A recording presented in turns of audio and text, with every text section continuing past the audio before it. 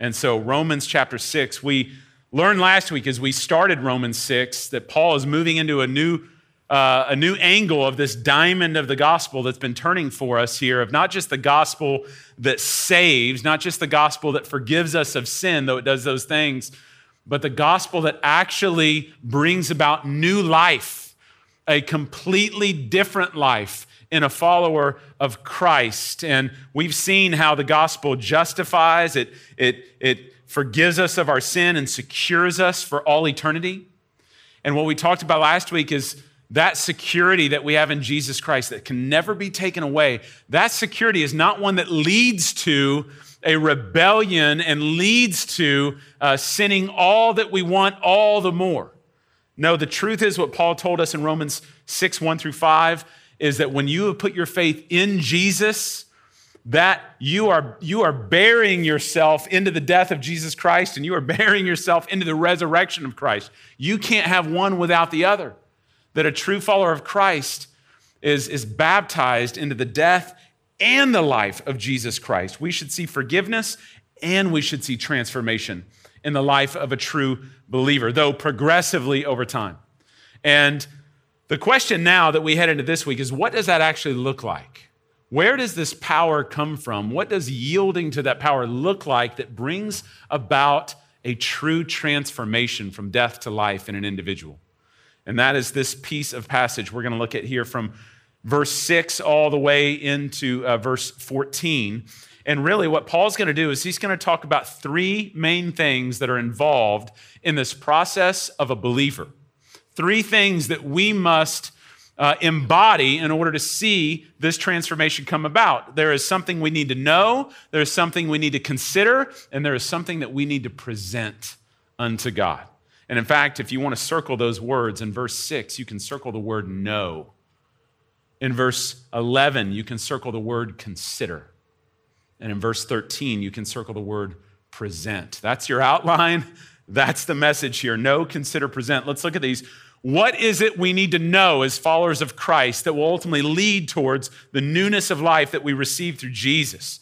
Paul tells us here in verses 6-10, what we need to know is a truth about what God has accomplished for us on the cross, which is essentially a detailed recap of what we covered last week. So I'll move through this quickly, but verses 6-10, Paul says this: we know that our old self was crucified with him in order that the body of sin might be brought to nothing, so that we would no longer be enslaved to sin.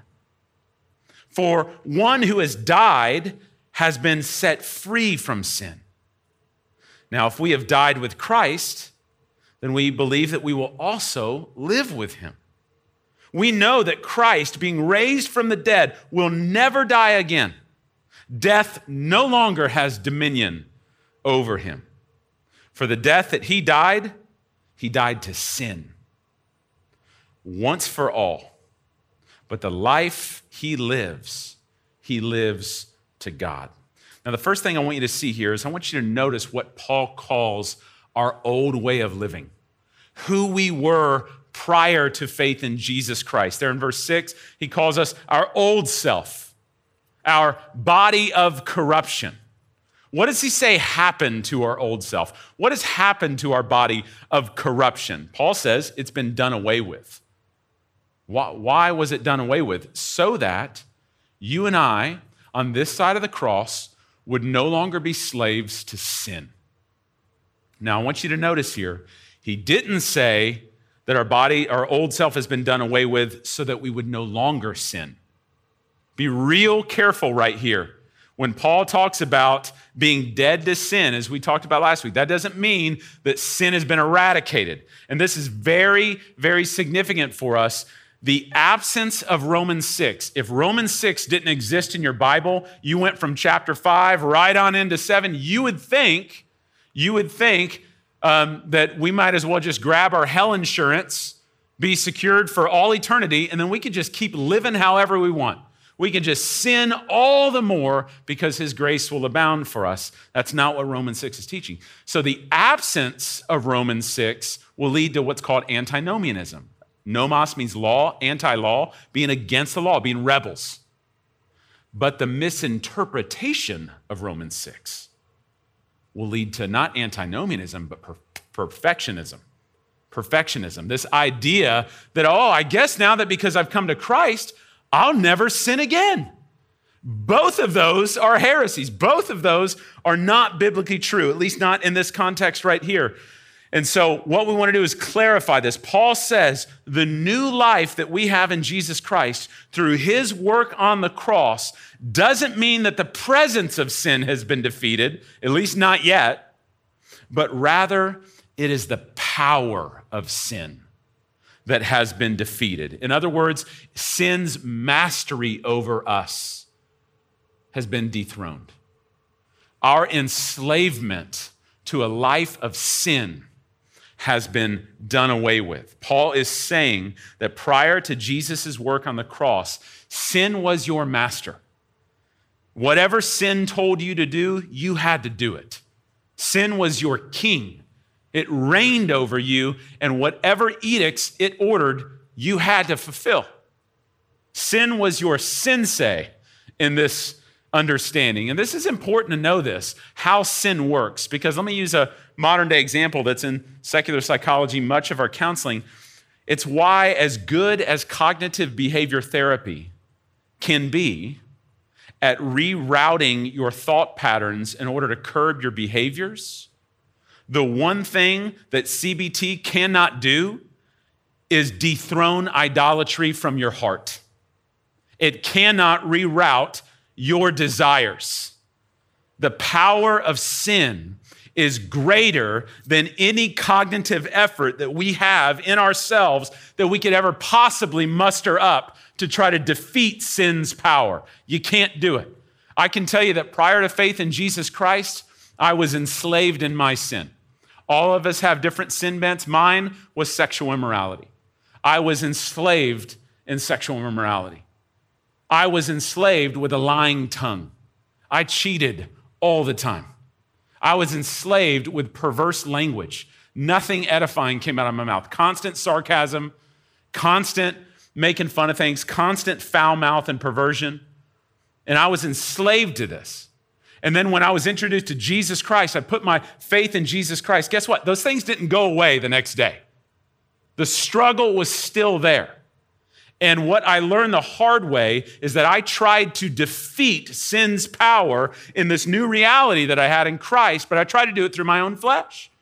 And I had some amazing accountability. I had filters on my computer. I had people asking me hard questions. I had a lot of external influences. I even had roommates who loved the Lord and would keep honor shame calendars. Every time we messed up in a certain area, we put a certain dot on our calendar, looked like a dadgum rainbow by the end of the month of all the sin patterns that were on there. And you know what none of them can do? As common graces as those things can be and helpful as they can be, they cannot change the inner desire.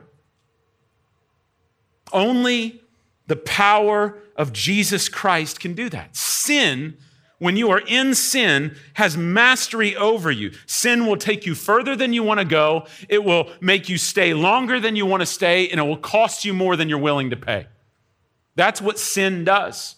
Only the resurrection power of Jesus Christ has the ability to take what is dead in you and bring it to life and dethrone sin's mastery over us. Now, we're going to deal more next week in the specific issue of enslavement to sin and its mastery and the unhinging of that. But I want you to see what Paul's getting at here. Paul is saying what is true of Christ is true of you. If you are indeed in Christ. Because here's what being in Christ has accomplished for you. Number one, when you trust in Jesus, Paul's already told us in the first several chapters of Romans, that sin's penalty has been defeated. You are no longer under the penalty of sin, which is condemnation and death. Christ took that death for you. Christ absorbed the just penalty for you. And through faith in him, he's given you righteousness. His death on the cross has cleansed you of your sin, forgiven you of your sin, so that you can stand righteous before God. That's what Jesus' death has done on the cross. But it doesn't just end there, because even Paul is hinting at in this passage that because of Christ's resurrection, because he came out of that grave, because right now Jesus is seated at the right hand of the Father in glory, the truth is that one day what's true of Christ will one day be true of us. Even after we die, there's a day coming, we will be raised again. We will be seated with Christ. And so therefore, what's true of Christ is true of us. And in that day, not just the penalty of sin, but in that day, the very presence of sin will be defeated, eradicated once and for all, because Christ has guaranteed that for us. But what Paul is dealing with right here is, what about right now? If the cross has forgiven the penalty and one day will remove the presence, but that presence of sin is still with us today, entangling us, what hope of the gospel is there for us? And Paul says, I'm glad you asked. It is because of Christ's conquering victory over the grave and his new life that he has actually defeated sin's power. The past penalty has been dealt with. The future presence will one day be dealt with. But right now, the joy that you have in the cross is that sin's power has been defeated as well, because Christ is our new master. He is our new king. Sin no longer has authority over us. Paul says you need to know that. You need to not be ignorant in your thinking that as a Christian, that your whole life, because you've come to Christ, your whole life has to be constitutionally the same as it once was before. No, there is actually a real power that has been applied to your life that can help you defeat sin's mastery over you so that you can truly be a new creation. Since Christ has been raised, his victorious power has been unlocked for us. Now, he doesn't say it here, but he's going to deal with it in Romans chapter 8. The key agent of that power is the Holy Spirit. When you put your trust in the resurrected Christ, you are indwelt with the third member of the Trinity, the Holy Spirit himself, who abides in us. And the Holy Spirit has been sent to live within us to free us from sin's shackles and help us in overcoming sin's temptation with a new heart and new desires and a new power that we have been given in this new life. The Spirit is who's going to do that. Now, I'm going to get ahead of myself here, but I just want you to hear these words from Romans chapter 8, verse 11. Listen to how Paul will phrase this. If the Spirit of him who raised Jesus from the dead dwells in you, then he who raised Jesus from the dead will also give life to your mortal body through his Spirit who dwells in you. Do you hear what Paul just said there? Paul said, what's true of Jesus is true of you. Think about the power that it took to raise Jesus' body from the grave. A body that has died, that has been in a grave for 3 days, beginning to decay. And then 3 days later, a power source raises that dead body back to life, brand new. Paul says the Holy Spirit is who did that. And the same Spirit, the same power that brought Jesus' dead body back to life, Paul says, is the same Spirit. It's the same power that dwells within you as a follower of Jesus Christ. You have that power available to you. Now, again, I'm getting ahead of myself. We'll deal with the Holy Spirit's role in this in Romans chapter 8. But the first thing that Paul wants us to see right here that must happen in your transformation process, if you want to walk in the newness of life, conform to the image of Jesus, is that you need to know, you need to have a knowledge and an awareness about this power that is available to you through the Holy Spirit and the work of Christ. But at the same time, you and I well know that just a knowledge alone about that power cannot transform a human life. I can know a lot of things about stuff. I can know a lot, I've said it before, I know a lot about Abraham Lincoln, but that doesn't mean that I'm trusting in Abraham to change my life today. You have to have more than just a knowledge about this power through the gospel. There has to be a yielding to it. And that is exactly what we see in verse 11 in the second part about considering this work. Paul says in verse 11, so you must also consider yourselves dead to sin and alive to God in Christ Jesus. Now that word consider, it's translated in the old King James Version as reckon. You need to reckon yourself as dead and alive to Christ. It's a Greek word that means to credit, to count, to calculate. It's a mathematical term that is meant to elicit faith so that you're trusting in something that can actually bring about that power in your life. It means you and I are going to have to take this knowledge about the cross and what Jesus has done and the power that is available to us through the Holy Spirit, and we're going to have to do the math, and we're going to have to add it up by faith and put our trust in it in order for that power to be applied in our life and bring about transformation. Now, what does it mean to reckon yourself as dead and alive to Christ? Paul said it this way. We looked at this verse last week, but I'll put it up again. Galatians 2:20. Listen to these words. The Apostle Paul says, I have been crucified with Christ. Now, stop right there for just a moment.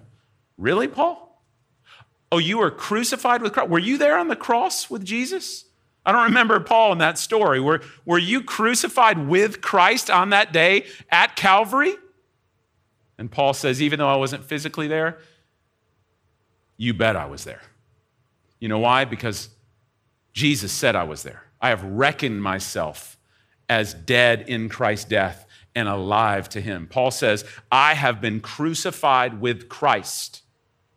And now it is no longer I who live, but it's Christ who lives within me. I have faith. I've put my trust in that, and that has deposited that into my account. Not only righteousness, but a power through the abiding of the Holy Spirit. It's no longer I live, but Christ who lives within me. And the life that I now live in the flesh, this life that all of us live in these earthly tents right now, in the here and now, Paul says, I live by faith in the Son of God who loved me and gave himself up for me. Paul considered his old way of living as good as dead because it was in Christ. And his new way of living is one by faith in the resurrection of Christ that brings new life. He said to the Corinthians in 2 Corinthians 5:17, behold, I am a new creation. The old has gone, and now the new has come. Is that a fact? Paul says that is a fact. Church, understand right now, God sees you. If you are in Jesus Christ, if you placed your trust in him, God sees you as a new creation. He does not see you as the old. Christ sees you as right. God sees you as righteousness now through the work of Christ. Because when God looks down upon us, he sees the finished work of Christ accomplished for us in our place, on our behalf. And the power that God has made available to us through the resurrected Christ isn't just theoretical. It's not just ethereal. It's actual. Don't view the power to transform you into a new creation as just something that's out there and some people get it. No, that power is not over there. That power is in here, indwelling in every believer because Christ has accomplished it for us. We must yield ourselves to it. We must reckon ourselves to it. Now, what exactly does that mean? Verse 12, Paul is going to paint for us an incredible visual picture of what he's talking about here. Look at this in verse 12. Paul says, let not sin therefore reign in your mortal body to make you obey its passions. Now, first of all, I want you to notice this is the first command in this entire text. Everything that we have covered so far is a fact. It's what God does, period. There is no plan B. But there is a role in it. We're not to lean on a shovel and pray for a hole. There is a work that is done here we are to yield ourselves to. When he says, do not let sin reign. Now, when you think of the word reign, what do you tend to associate with the word reign? We tend to think of kings, don't we? Kings are the ones who reign. And I want you to look at the end of verse 5, end of chapter 5. Look at the very end of chapter 5, right before this section. Look at the last verse in verse 21. I want you to see this play on reigning that Paul talks about that we kind of skipped over when we were there. Paul says, just as sin reigned in death, now might grace reign through righteousness leading to eternal life through Jesus Christ our Lord. Paul is about to tell us a tale here of two kings, a tale of two kingdoms, two different types of reigns that we experience, one before Christ, one after Christ. Now, I want this to be a visual picture here. I'm going to try my best to kind of do this. I need a code. There we are. 4739. Dial in, baby. I want to show you a picture of what these two reigns look like. Here's what we're talking about, what Paul is getting at. Paul is showing us the life that we had before we put faith in Jesus Christ. There was a state of residency that you were a citizen in. We'll call it over here sin country, okay? This is where every human being, apart from Jesus Christ, finds their citizenship. And within sin country, there is a king who rules and reigns over sin country. We'll call him King Sin. You and I were citizens in sin country. We were citizens. And in fact, Paul is going to use that imagery later on. We'll see it next week, that we were slaves to King Sin. King Sin reigned. He had dominion over your life. Whatever sin, whatever edicts that sin put out, that King Sin put out, you as a citizen of sin country had to obey those edicts. Sin made a decree for you, you had to do it. You were enslaved to the dominion of sin that reigned over your life. And the end result is, as you obeyed sin's edicts day by day, month by month, year by year, all that led to was alienation from God, and it led to a path of destruction and ultimately caused your own death. That's what King Sin ultimately demanded. And that was where we lived.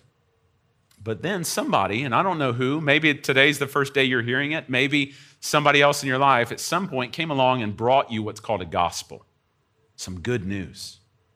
The good news is that there is actually another land that exists out there, a land that is beautiful. We'll call it Graceland. And in Graceland, there's another king, isn't there? Except it ain't Elvis. We'll call this one King Grace. And King Grace also rules over a land, but his edicts are beautiful.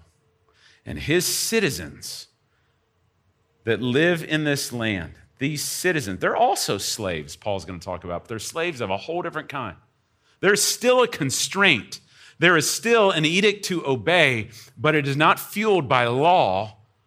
It is fueled by grace.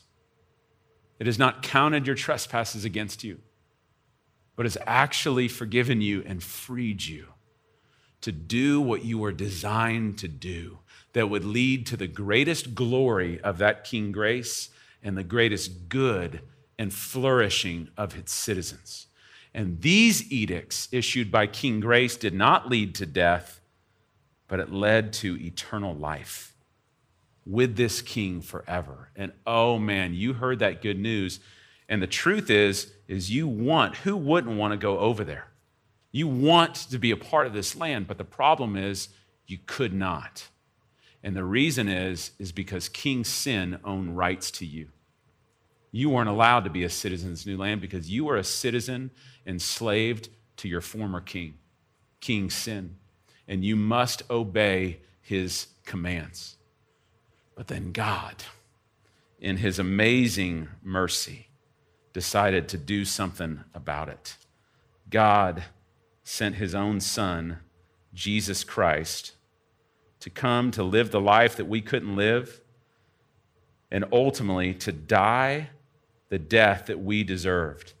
He came to pay our ransom. Jesus took the death for you. And by trusting in him, Jesus now has the ability to bring us into this new citizenship, where no longer is King Sin our master and has dominion over your life. You've been transferred now to a new kingdom, to serve a new king. Paul is going to use the term adoption in Romans 8 to talk about this process. I had the privilege of adopting 2 of my daughters.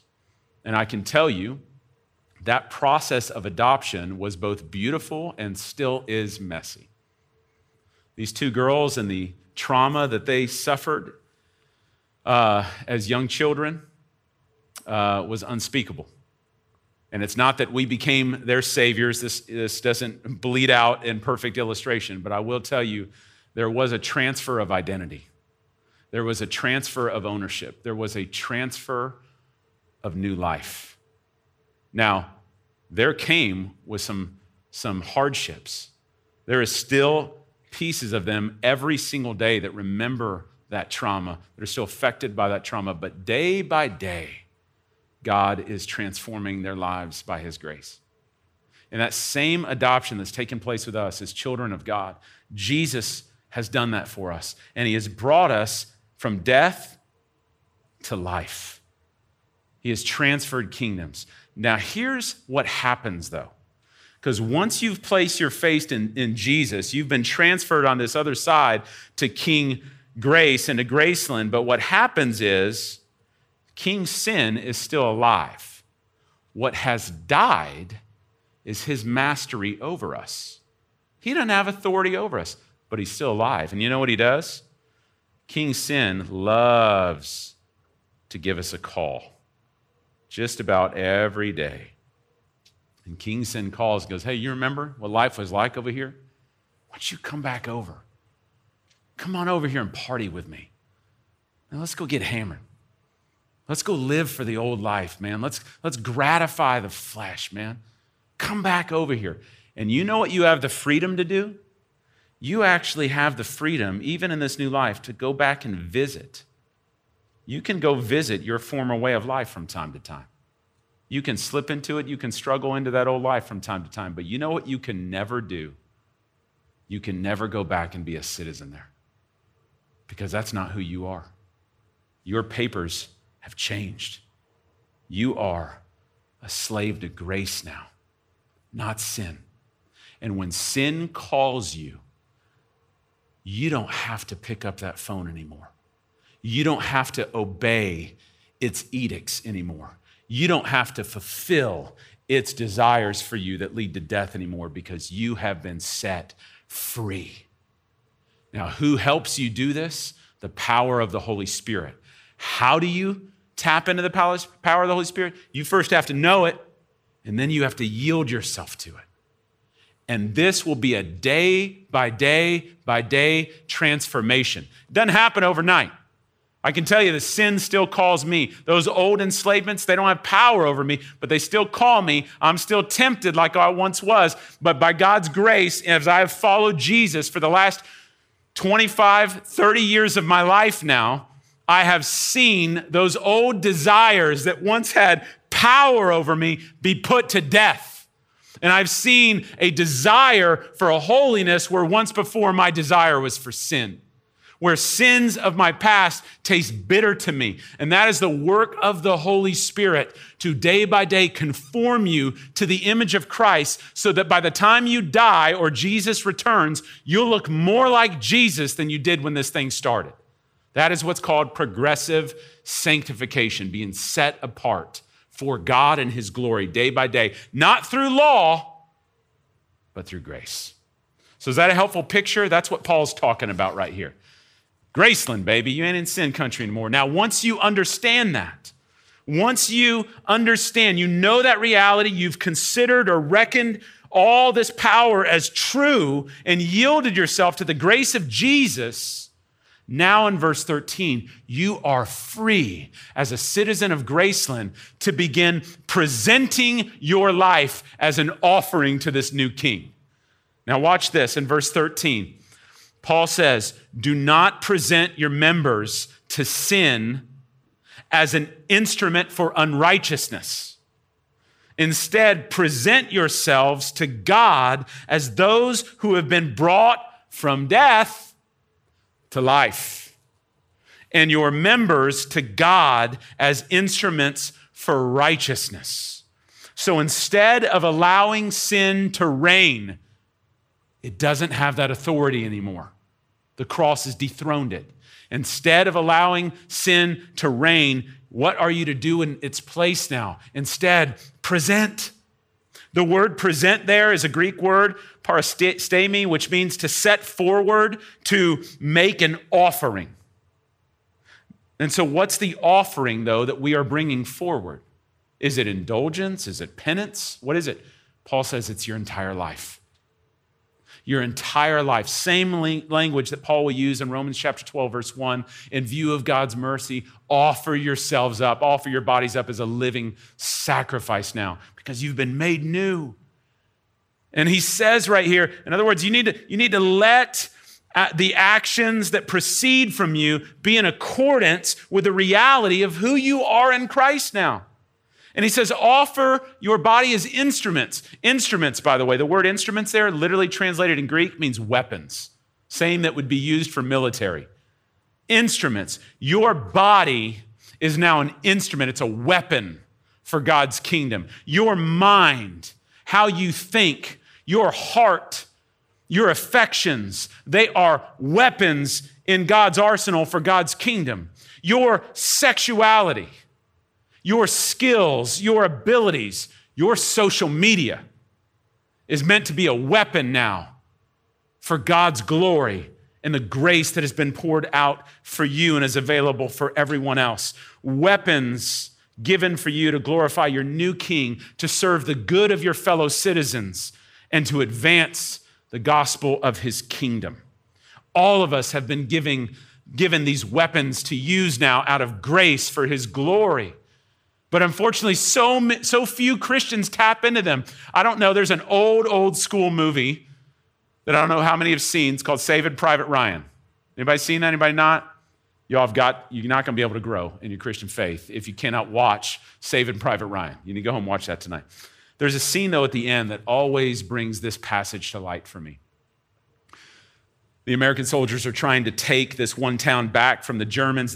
They have an American sniper that's up in this tower, and the Germans are closing in, and one particular German runs to the top and begins grabbing this soldier, pins him on the ground, has a knife that's about to shove into him and kill him. And meanwhile, there's another soldier who's heading up the stairwell to save him. He's got this giant machine gun, man, with just all kinds of rounds of ammo just hanging out of this thing. He's got everything he needs to go in there and stop it, and he's paralyzed by fear. And he just sits in the stairwell as his buddy's being choked out, and he's just frozen in fear with all this ammo, and he does nothing with it as his buddy has his life taken from him. And every time I see that, I think of this passage, present your instruments, present your weapons to God. Like he's been given us all of this. It's been redeemed. And yet we become the chosen frozen who just sit and play the victim card of, I'll never change, man. This addiction, I've had it for all this time, and it'll never be defeated in my life. And I'm just a product of my family tree and this generational sin that's over me. And we, whoa, all the day long, we play the victim. We just sit there when God has given us the same power that raised Jesus from the dead, and he's put it inside of us for us to yield ourselves to. Now, that's not saying that struggle with sin is not going to be a lifelong wrestle. See also Romans chapter 7. The things that I want to do, I don't do. The things I don't want to do, I do. It is a wrestle. But by God's grace, he's given us this power that we might present our lives to him and experience the victory that he's given us. Church, do you understand what's here? We are to know the truth about what the cross has provided for us. We are to reckon ourselves to that truth and that power. And then out of the freedom that has been given, we're to present now our lives as an offering to God, not an offering to sin. Why is that? Because verse 14, and we'll close here, because the truth is, and use that imagery I put back up on the screen earlier, sin no longer has dominion over you. It's not your master anymore. It's not your king anymore. Why? Because you are no longer under law. If you are in Christ, you are under grace. The old is gone, the new has come. Now you go, okay, can we put some more skin on this? Let's start talking about specific struggles. Let's talk about that slavery, why I always want to do what I don't want to do. I'm glad you asked. You're going to have to wait till next week because that's what we're going to deal with at the end of Romans chapter 6, what it means for us to be now a slave to righteousness. But in the meantime, oh, might we rejoice that the gospel of Jesus Christ has not only saved us from the penalty of sin, it not only promises us one day we'll be freed from the very presence of sin and no longer entangled, but right now we have the truth that through Jesus Christ and his resurrection, he has defeated the power of sin so that we can walk in the newness of life that he's given us. And by God's grace, over time, look more and more like Jesus Christ. Amen? Well, let's celebrate this truth as we do each and every week through the taking and the receiving of communion together. When you came in, you should have gotten one of these packets. And let me just say, we drew the thing up there so you can have a visual picture of what this transfer looks like, of what the gospel of Jesus looks like. But the truth is, Christ has instituted a symbolic meal that the church gets to take so that we can visually remind ourselves of that every week. And we do this through communion. If you have yet to put your faith in Jesus Christ, then I would ask you to hold off on this meal because for you, this will be a symbolism that doesn't symbolize an internal reality. We would ask you instead to consider the person and work of Jesus Christ, that you might put your trust in him and receive the newness of life by his grace. And then, as a member of Christ's church, his body, this meal takes on significant meaning. And so for us, this is a chance for us to rehearse the gospel, to remember what Christ's death has accomplished for us on the cross and what results now as the new life through his resurrection. Paul said these words in 1 Corinthians chapter 11 to the church in Corinth. He said, "For I received from the Lord what I also delivered to you, that the Lord Jesus, on the night when he was betrayed, took the bread, and when he had given thanks, he broke it, and he said, 'This is my body, which is for you. And I want you to do this in remembrance of me.' And so when we take this bread, we are remembering sin demanded death. And Jesus was God's provision for us, the only provision for us, who came and substituted his life for ours and took the death that we deserved, his body broken for us. Let's take this in remembrance of that truth."